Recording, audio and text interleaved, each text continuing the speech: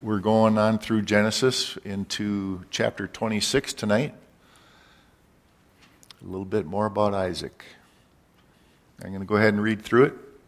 We got a few cross references and they're up on the board, and hopefully it helps you to kind of get there. But let's just read through chapter 26. So there was a famine in the land besides the first famine that was in the days of Abraham. And Isaac went to Abimelech, king of the Philistines, in Gerar. And then the Lord appeared to him and said, "Do not go down to Egypt. Live in the land of which I shall tell you. Dwell in this land, and I will be with you and bless you. For to you and to your descendants I give all these lands. And I will perform the oath which I swore to Abraham your father. And I will make your descendants multiply as the stars of the heaven, and I will give your descendants all these lands, and your seed all the nations of the earth shall be blessed. Because Abraham obeyed my voice and kept my charge, my commandments, my statutes, and my laws, so Isaac dwelt in Gerar. And the men of the place asked about his wife, and he said, well, she's my sister.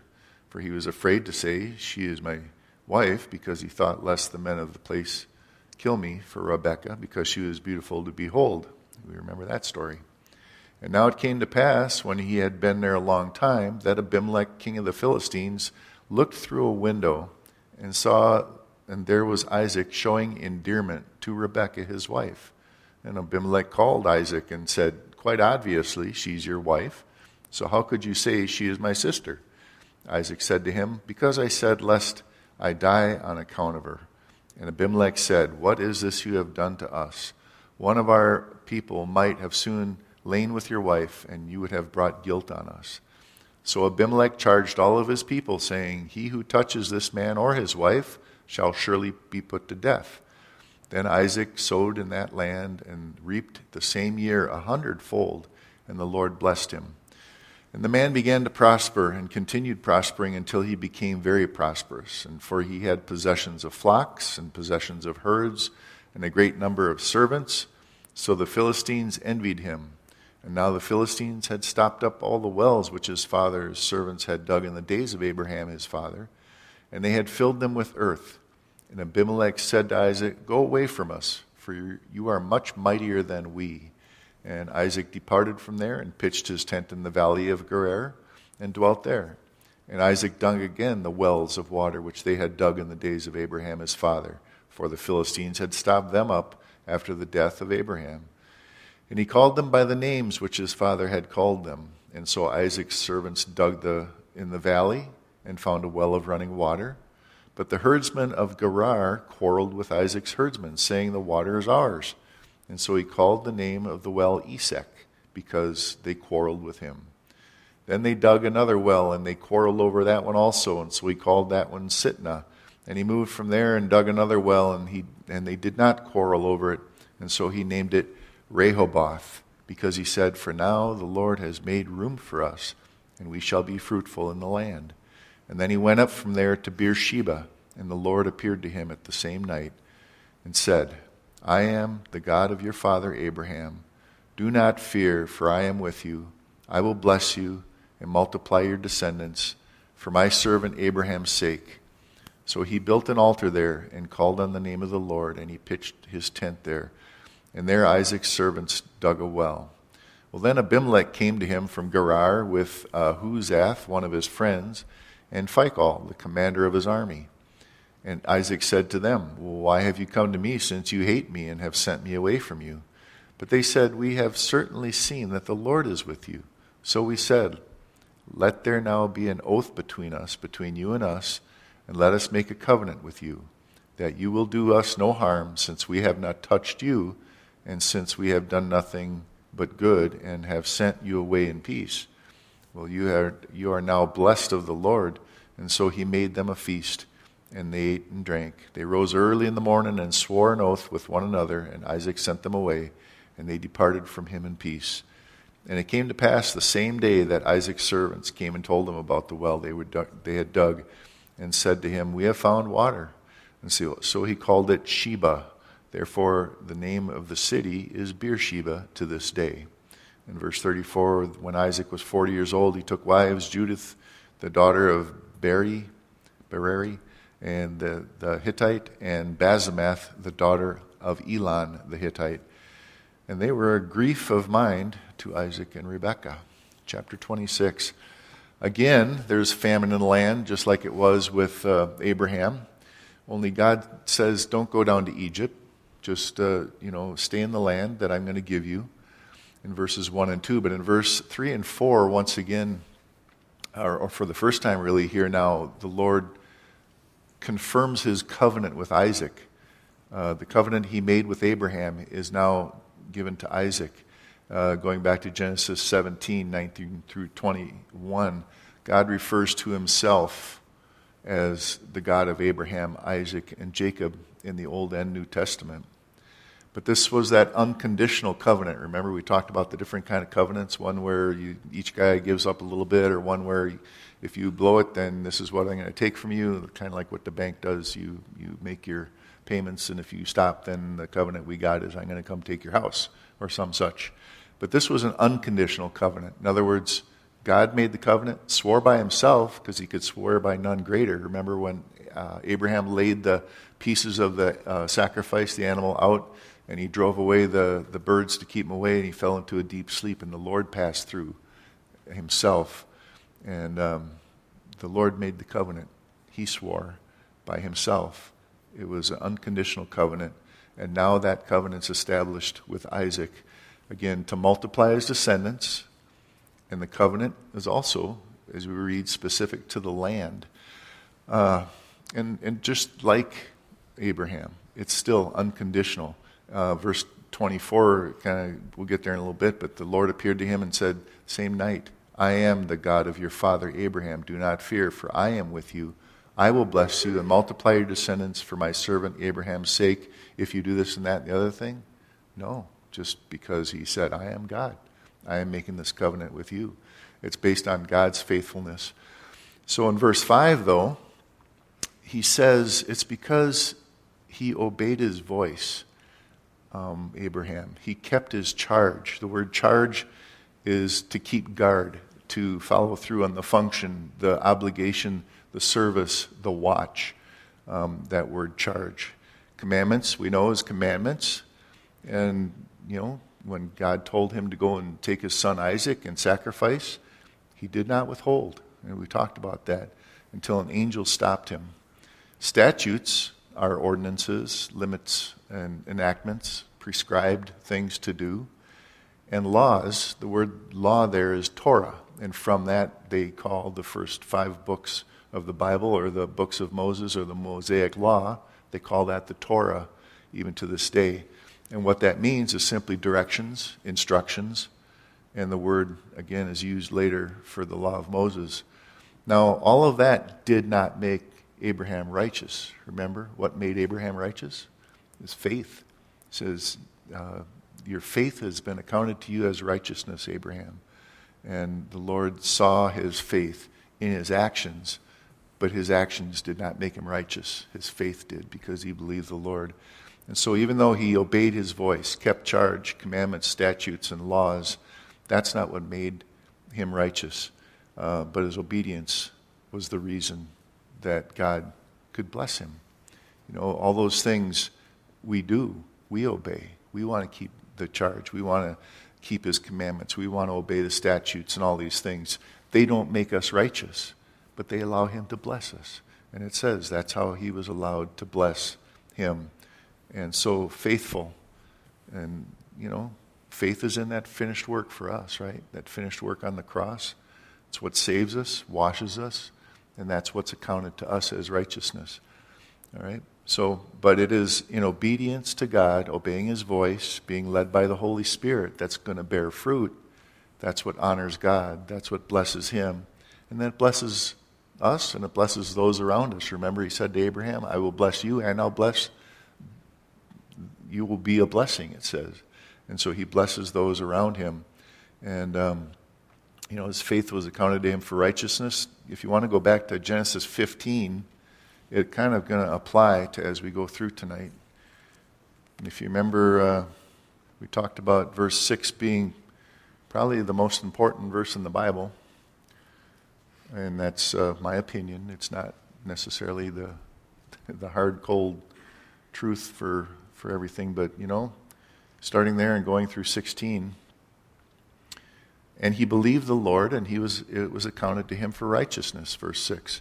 And then he said to him, I am the Lord who brought you out of Ur of the Chaldeans to give you this land, to inherit it. And he said, Lord God, how shall I know that I will inherit it? And so he said to me, bring me 3-year-old heifer, 3-year-old female goat, 3-year-old ram, turtle dove, and young pigeons. He brought all these to him and cut them in two down the middle, placed each piece opposite the other, but he did not cut the birds in two. And when the vultures came, Abraham drove them away. And when the sun was going down, a deep sleep fell on Abram, and behold, a horror and a great darkness fell on him. And he said to Abraham, know certainly that your descendants will be strangers in a land that is not theirs. They will serve them, and they will afflict them 400 years, and we're going to come back to that. Also, the nation whom they serve I will judge after they shall come out with great possessions. Now as for you, you shall go to your fathers in peace. You shall be buried at a good old age. And then it says, in the 4th generation they shall return here, for the iniquity of the Amorites is not yet complete. This is the covenant that God made with Abraham. It was unconditional concerning descendants, concerning the land, and where he now sojourned. He was that promised seed and to bless all families and all nations of the earth. Now, later, God's going to look back on this covenant. I want to look at some passages, the next bunch of them on the board there. We're going to kind of go through them a little bit and make a quick comment. Because God looks back on this covenant. Again, this is an unconditional covenant. Who's the one keeping it? Well, the Lord's keeping it. And because he's keeping it from his side of things, it gets brought to his remembrance. And it gets, and we'll see even how Moses and David and others will bring it to God's remembrance or ask him to remember. Leviticus 26, and that's verses 40 through 46. He's recounting for them, when they come out of Egypt and they go into the land, they will blow it. They will make mistakes. But he's going to talk about what he's going to remember and why. And he goes on to say, those that are left, will waste away in their iniquities in your enemies' lands. In verse 39, also in their fathers' iniquities are with them, and they shall waste away. But notice verse 40, if they confess their iniquity and the iniquity of their fathers with their unfaithfulness, which they were unfaithful to me, and they also have walked contrary to me, and that also I have walked contrary to them, and have brought them into the land of their enemies. And if their uncircumcised hearts are humbled, and they accept their guilt, then I will remember my covenant with Jacob, and my covenant with Isaac, and my covenant with Abraham. I will remember. I will remember the land. The land also shall be left empty by them, and will enjoy its Sabbaths while it lies desolate without them. Then I will accept their guilt, because they despised my judgments, and because their soul abhorred my statutes. Yet for all that, when they are in the land of their enemies, I will not cast them away, nor will I abhor them to utterly destroy them and break my covenant with them. For I am the Lord their God.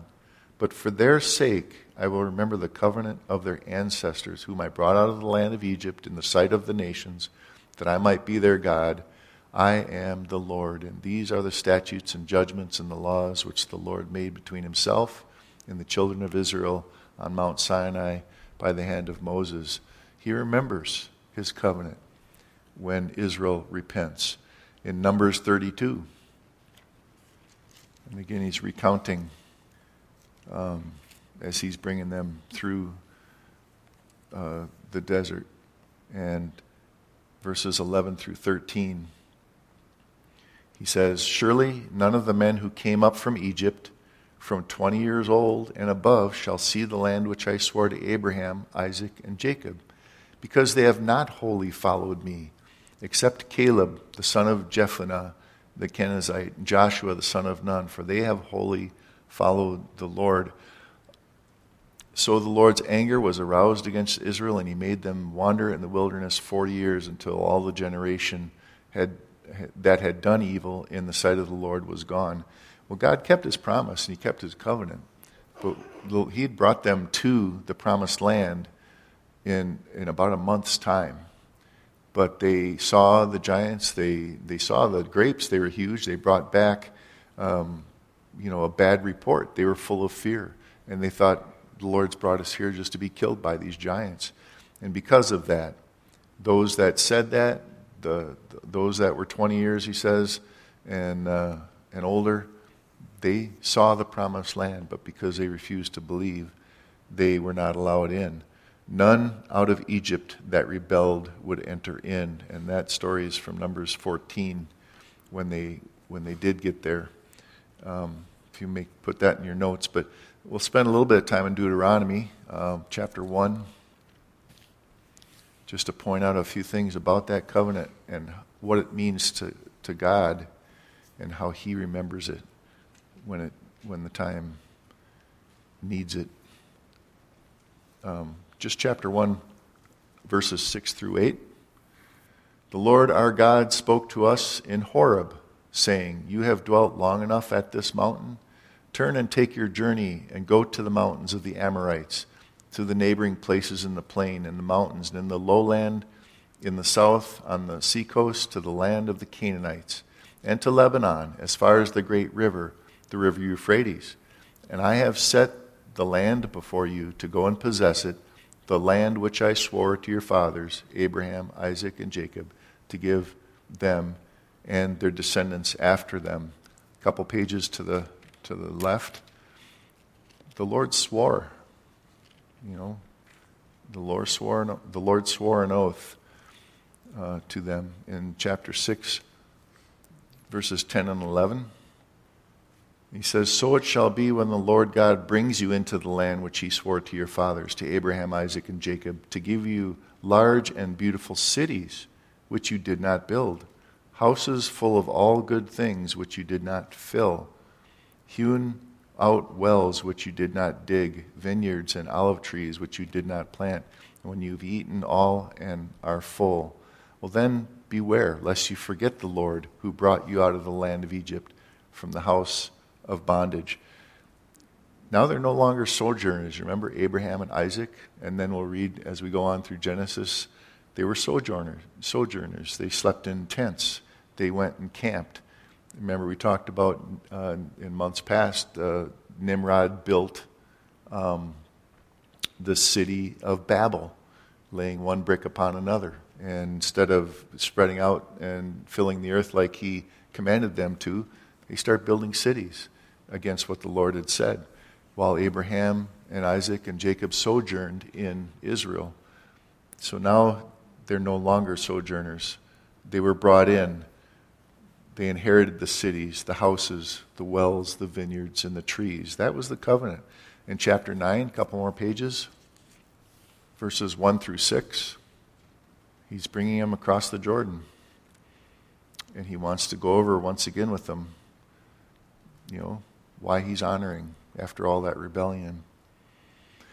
Hear, O Israel, you are to cross over the Jordan today and go in to dispossess nations greater and mightier than yourself, cities great and fortified up to heaven, a people great and tall, descendants of the Anakim, whom you know, and of whom you heard it said, who can stand before the descendants of Anak? Therefore understand today that the Lord your God is he who goes over before you as a consuming fire. He will destroy them and bring them down before you. So you shall drive them out and destroy them quickly, as the Lord has said to you. Do not think in your heart after the Lord your God has cast them out before you, saying, because of my righteousness the Lord has brought me in to possess the land. But it is because of the wickedness of these nations that the Lord is driving them out before you, and it is not because of your righteousness or the uprightness of your heart that you go in to possess the land, but it is because of the wickedness of these nations that the Lord your God drives them out before you, and that he may fulfill the word which he spoke which the Lord swore to your fathers, to Abraham, to Isaac, and Jacob, not their righteousness. It was for the wickedness, remember we read earlier, it was after 400 years, Abraham, back when then finally when the sin of the Amorites is full, when it's become mature, it's not because of their righteousness. But as we saw in 15 verse 16, chapter Genesis 15:16, but he says the reason is to perform what he swore to their fathers, Abraham, Isaac, and Jacob. Then Moses continues to recount their rebellion, the rest of that chapter with the golden calf and that God would completely destroy them. But down in verse 25 through 27, it's interesting to see what happens. The Lord's saying, I've had enough. I'm going to destroy them all. And Moses says, thus tells the story, he's recounting the story. Thus I prostrated myself before the Lord 40 days and 40 nights. I kept prostrating myself because the Lord had said he would destroy you. Therefore I prayed to the Lord and said, O Lord, do not destroy your people and your inheritance whom you have redeemed through your greatness, whom you have brought out of Egypt with a mighty hand. Remember your servants, Abraham, Isaac, and Jacob. Do not look on the stubbornness of this people or on their wickedness of their sin. And he goes on to say, lest the land from which he brought them should say, because the Lord is not able to bring them to the land which he promised them, and because he hated them and has brought them out to kill him in the wilderness. Something that oftentimes we can pray, and that more than anything I desire that I would never stumble anybody by misrepresenting to the Lord to anybody. And here's Moses, spending all this time. Earlier he talks about even if he had to give up his position and even his name in Israel and his salvation, he would, like Paul says, I would even give up my salvation for the sake of my people Israel, for the sake of his kinship. And turning Joshua. But it's interesting. Bringing to the Lord's remembrance the covenant he made. And that's really, in a nutshell, what happens when you and I come to the Lord. When we lay things at the cross. Because that's the covenant. That's where you and I were washed white as snow. That's where you and I were redeemed. And now, because of that, we go to the cross, where that covenant was ratified on the cross. We can bring everything to that place. And but Joshua 24, just a couple of verses.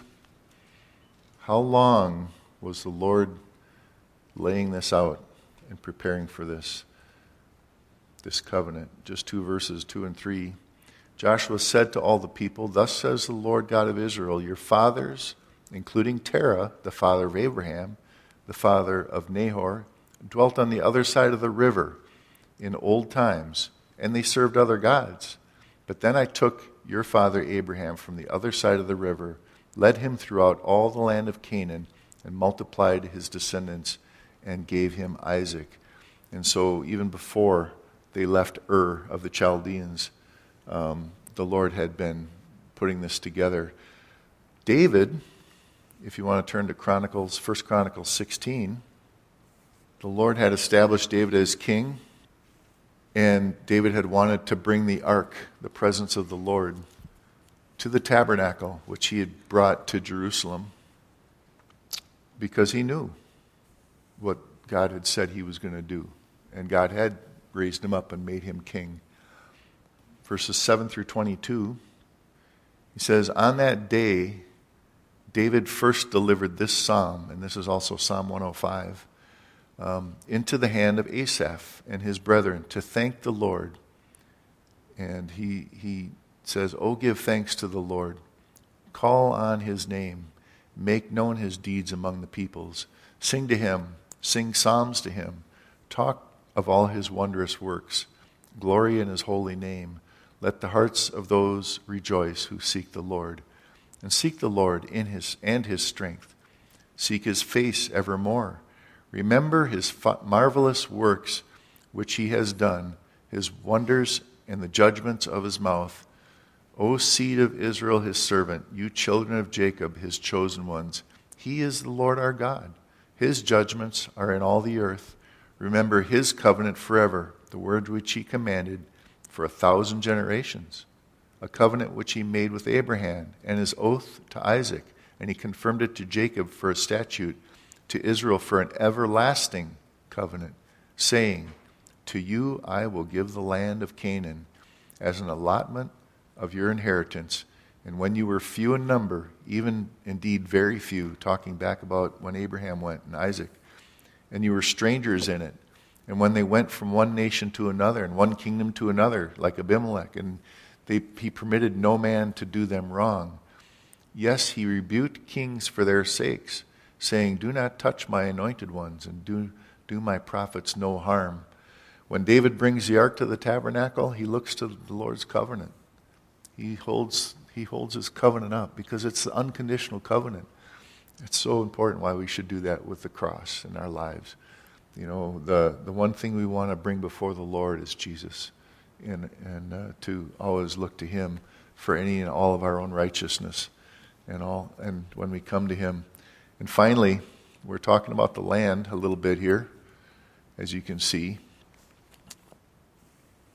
There are those that would say that in 70 AD, you know, the abomination of revelation, the abomination of desolation took place, and that Israel was no more. It's all the church now, nothing else. The church now inherits, or it's allegorical, all of these prophecies about the land, the book of Revelation and all. And they would say, well, we talked about it just now, saying this was an everlasting covenant, and it was about the land.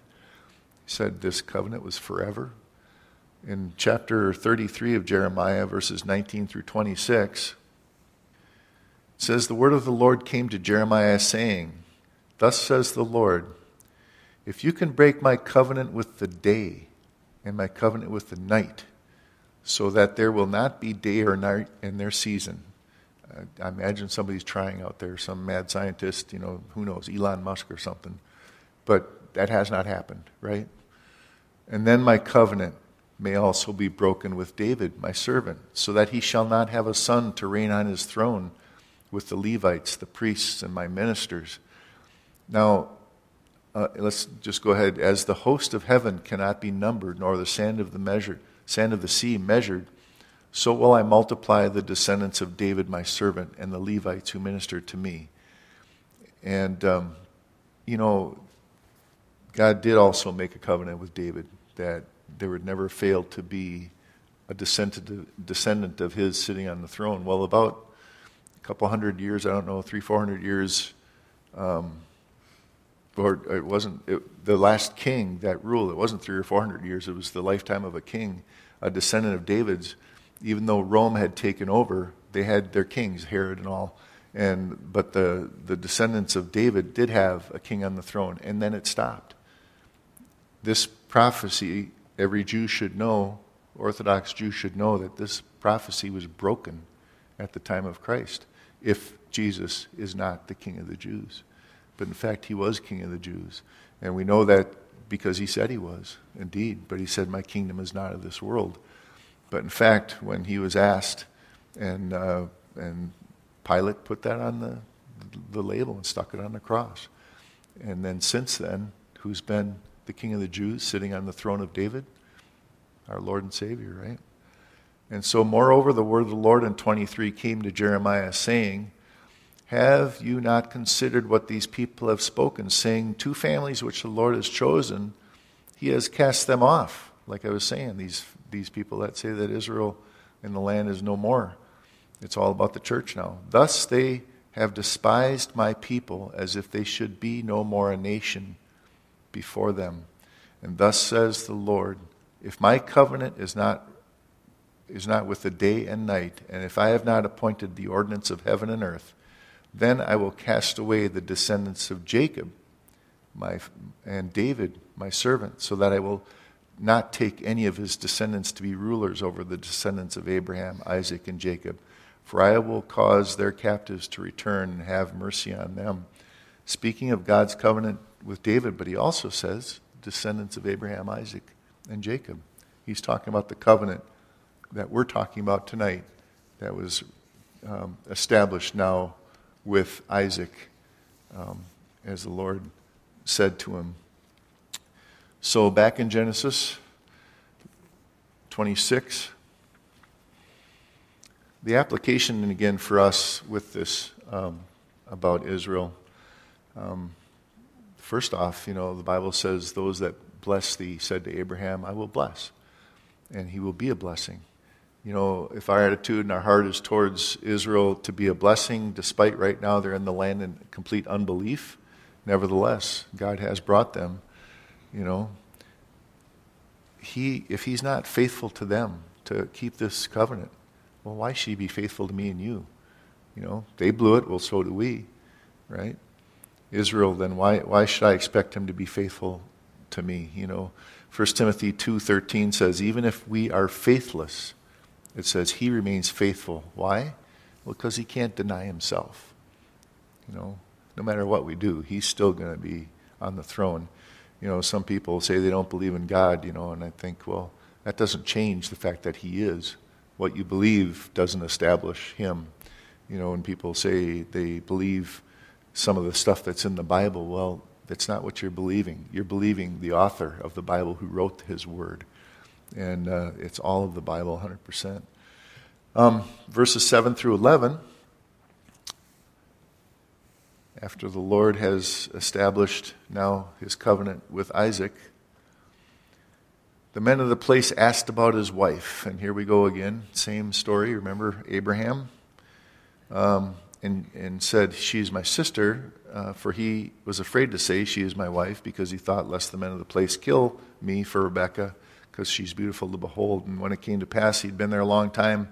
Abimelech sees them, finds out that they're indeed, it's obvious to him. He says that she is his wife. And he said, now notice he says, what are you trying to do to us? I could have died. Now, where did he get that from? Well, remember the dream that he had with Abraham when Sarah was taken into his house, and before he had taken her to himself, the Lord appeared to him in a dream, absolutely terrified. In fact, what did he say? He says, you're a dead man, just plain and simple, you're a dead man. He remembered that. This is how many years, decades later, 40, 50 years later, and Isaac's bringing Rebekah, and nevertheless Abimelech, still king of the Philistines, knows that this is serious business. Only this time, he doesn't give gifts and redeem. God didn't say anything to him this time. He just remembers what God said to him last time. And the sin that would have, he said, that would have brought guilt upon them, and they would die for that. Well, not to besmirch Abraham and Isaac too much, because when you're sojourners in a land and you're traveling around all these heathen nations, who knows if some of these guys wouldn't have killed him for whatever, his wife or whatever goods. Back when Abraham and Sarah went to dwell in Gerar, Abimelech was much younger, took him to his house. And it was when he was told by God that he's a prophet. And if he prays for you, then you won't die. And Abraham did pray for him, and his household his wife was healed, and all the households that had been barren, because he had taken her into his house. Now, after that famine, Abraham moves away to Mamre, back to the oaks of Mamre, and increases in animals and servants and wealth. Well, this time they see Rebekah. They start asking about her, and so Isaac does the same thing as his father, only this time Abimelech sees them, remembers what happened. Now, he charges all of his men and say, do not touch her, fearing that he would die. And indeed, God does take adultery very seriously. To this day, Hebrews 13:4 says God will judge adulterers. 1 Corinthians 6 verses 9 through 11, it says adulterers will not inherit the kingdom of God. And then, what it says, though, in 1 Corinthians 9 through 11, verse 7 says, well, such were some of you, but you were washed, you were sanctified, you were justified in the name of the Lord Jesus and by the Spirit of our God. Yes, adultery is a sin, and yes, there's penalty to pay and all, and such were some of us, and yet we're washed in him. And so, yes, it says they will not inherit the kingdom. That's serious business. But then, you come to the Lord, you come to Jesus, and you're washed and you're cleansed. Back in Genesis chapter 26, verses 12 through 22, well, Isaac's becoming wealthy. Remember, it says that he planted a crop and he got 100-fold the first year. Well, the Philistines are looking on this. They're seeing all this. It goes back because verse 22, he moved from there, dug another well, and they did not quarrel. Or verse 12, I got there a little quick. Isaac sowed in the land, 100-fold. They began to prosper. These guys are noticing it. He had flocks, possessions, herds, a great number of servants. Now it says the Philistines envied him. After Abraham had died, much earlier, now the Philistines lived with him, in peace. In fact, Abimelech at the time told Abraham, choose whatever land you want, whatever pleases you, dwell here. And so he dwelt in Gerar, which is there. And so that's where Isaac is. But since Abraham had died, the Philistines plugged up all the wells. We don't want people coming around here by us looking for water and kind of, pushing in on us. And so after he dies, they fill in the wells that he had dug. But Isaac has many animals, and he's got many servants, requires much water.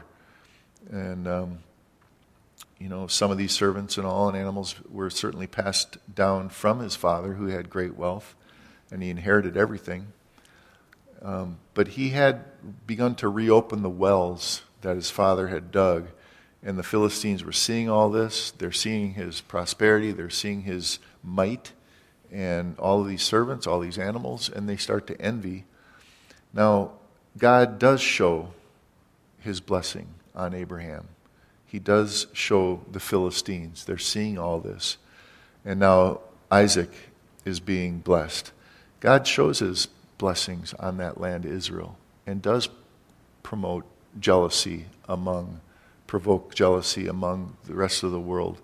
I mean, it's to this day some of the most brilliant people and some of the most advanced technologies are the Jews come up with these things, and the Lord has just blessed them and given them that. And so all through history, Israel and the surrounding nations around Israel had known that they were blessed, and now also God chose to put His name there.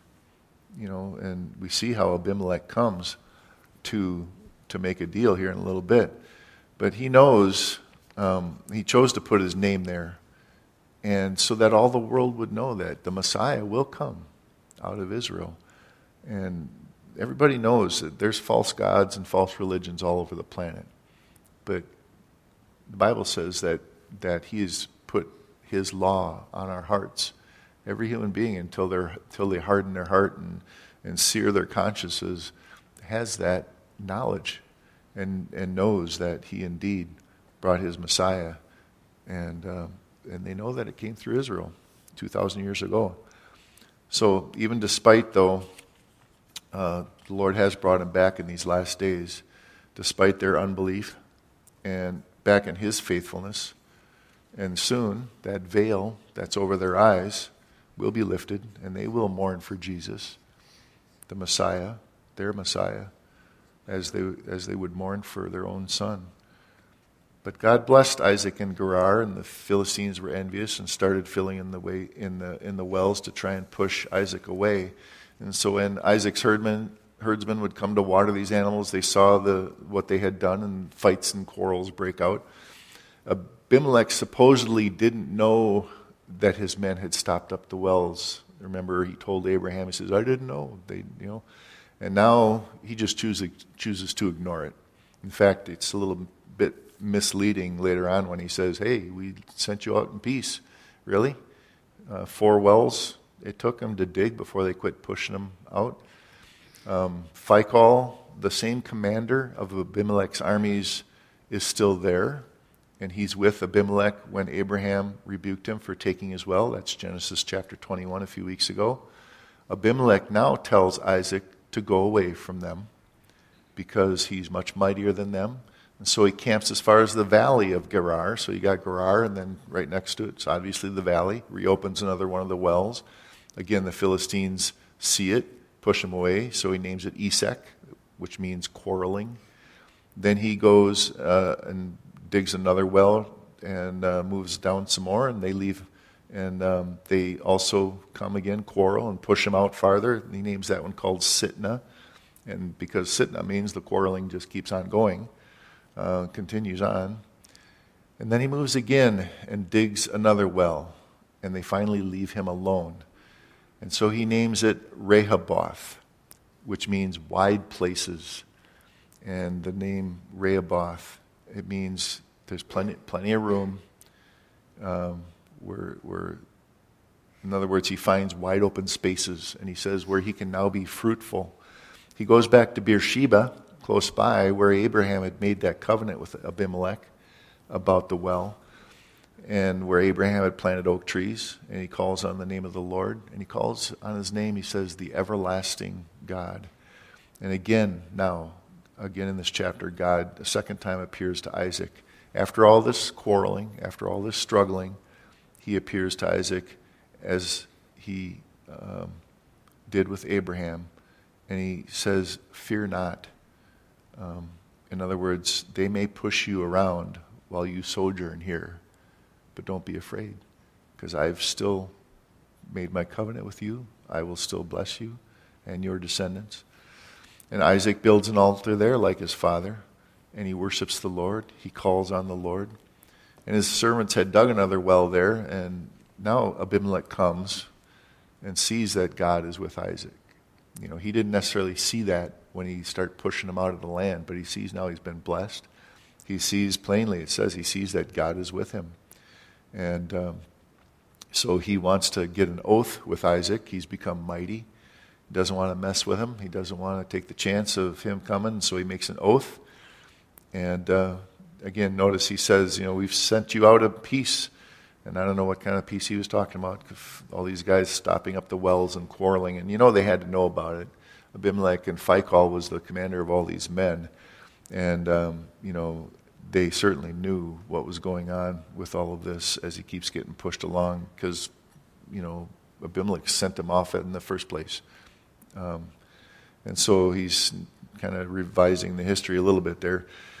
And that's serious, because you plug up a well after Isaac's servants bring all these animals to get water, and they get there and it's plugged up and there's quarreling, you're going to lose some animals. You got to go find water someplace.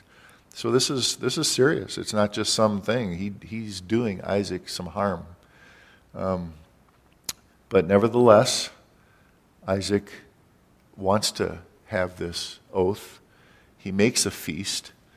And then in the morning, they get up, they make that oath. But how does Isaac have the confidence to do this? Well, because he knows God's with him. God assured him again, remember? After that, he says, I have made my covenant with you and with your descendants.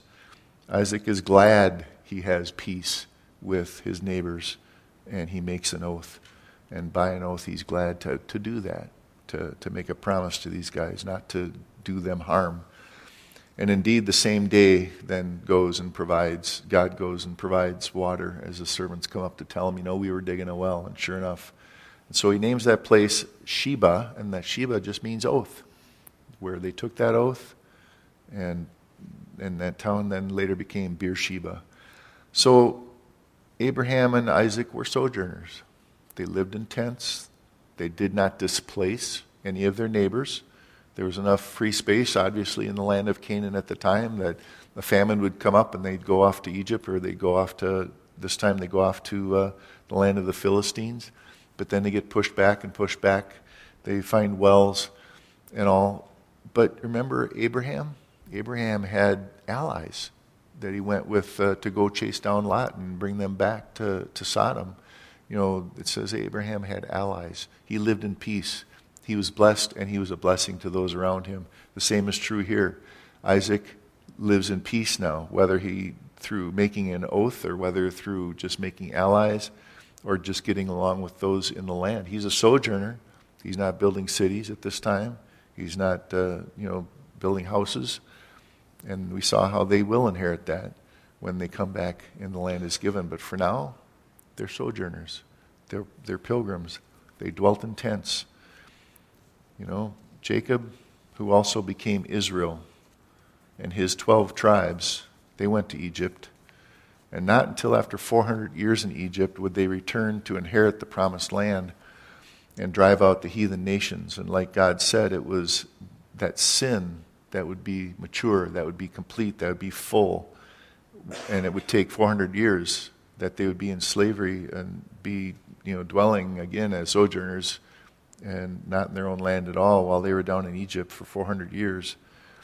All that while, the sin of the land that they were going to come and possess was becoming complete. It was becoming mature. The practices of the idols and the false gods that they would worship was horrifying. The things that they would do to their children, the things that they would do to each other. And indeed, sin was horrifying. And when God finally could bring them back and displace them out of the land. So they were sojourners living in tents. The land was not their home yet. The eternal context for all this is back in Hebrews 11, if you want to turn there. And we've been here a number of times as we go through studying about Abraham and Isaac. Went here when talking about Sarah. Because it is the eternal context for all this. Remember, the Old Testament was written for our instruction. These things are given as an example for us, and that we might know our God and live accordingly. We know who He is by all of this. And so in verses 13 through 16, it says, "These all died in faith, not having received the promises, but having seen them afar off, were assured of them, embraced them, and confessed that they were strangers and pilgrims on the earth. For those who say such things declare plainly that they seek a homeland.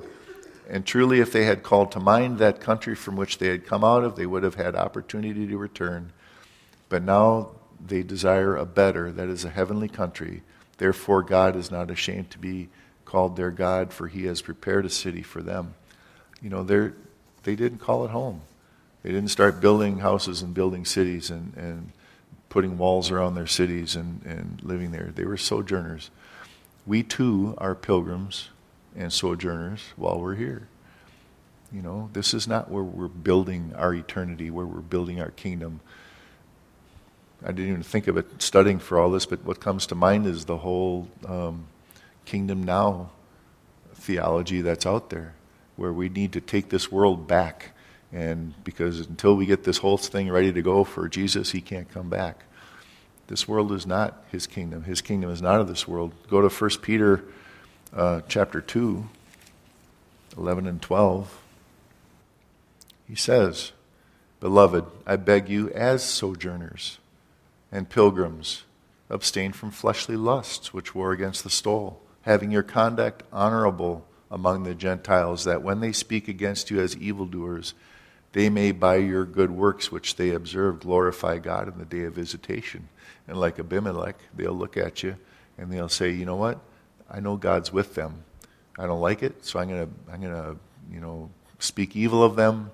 But nevertheless, when the Lord appears, because we dwelt here as pilgrims and sojourners among them as unto the Lord, then when the time comes, when He comes, they'll have no choice but to glorify God." Jesus talks about not making this world your home because His kingdom is not of this world. And so He says, seek and set your mind on things above, not on earth, not on the things of this world. Lay up for yourself treasures in heaven, not on the earth where moth and rust can corrupt. Jesus prayed for us. If you want to turn to John 17, it's such a comfort to know that He prays for us. Because, we pray, and the Holy Spirit helps us in how we should pray. But he is right there with the Father, praying for us on our behalf. 17, just verses 13 through 19. But now I come to you, and these things I speak in the world, that they may have my joy fulfilled in themselves. I have given them your word, and the world has hated them, because they are not of the world, just as I am not of the world. I do not pray that you should take them out of the world, but that you should keep them from the evil one. And they are not of the world, just as I am not of the world. Sanctify them by your truth. Your word is truth. As you sent me into the world, I also have sent them into the world, and for their sakes I sanctify myself, that they also may be sanctified by the truth. Jesus prayed for us. We are in the world, he says, but we're not of the world. But we do have his word. We do have his joy. He keeps us from the evil one. He sets us apart from the world with what? With the truth, he says. That's how we're set apart. That's how we're sanctified. Set apart from the world, set apart from our old lives. Not that we're out of the world, but so that we have the truth. And we are then, because of that, he sends us into the world. He says in verse 20, he says, I don't pray for these alone, but also for those who will believe in me through their word. He sends us into the world with his word, with the truth, that those who hear us will believe. And he's praying for them. Well, that's all I got for tonight. Application for us is we're pilgrims, we're sojourners. Until we go to be with him, this world is not our home. We're just passing through. Okay? Let's pray. Lord, I do thank you for your word again, and keeps us focused and keeps our eyes on you, keeps our eyes on things to come. And Lord, we do have to get up in the morning. We got to go to our jobs. We got to do the things that you've given us to do, the ministries you've given us, whether it's taking care of our families and providing for our families, or reaching out and going to our jobs and reaching out to our co-workers. Whatever you have us doing, Lord, until you come, I pray we just be found doing those things, being faithful in those things that you've given us to do, and those talents that you've given and trusted to us, Lord, that we could just be bearing fruit and until you come. So we lift that up to you. We ask again that you'd bless your word, that it would go out and accomplish all that you desire to do. In Jesus' name, amen.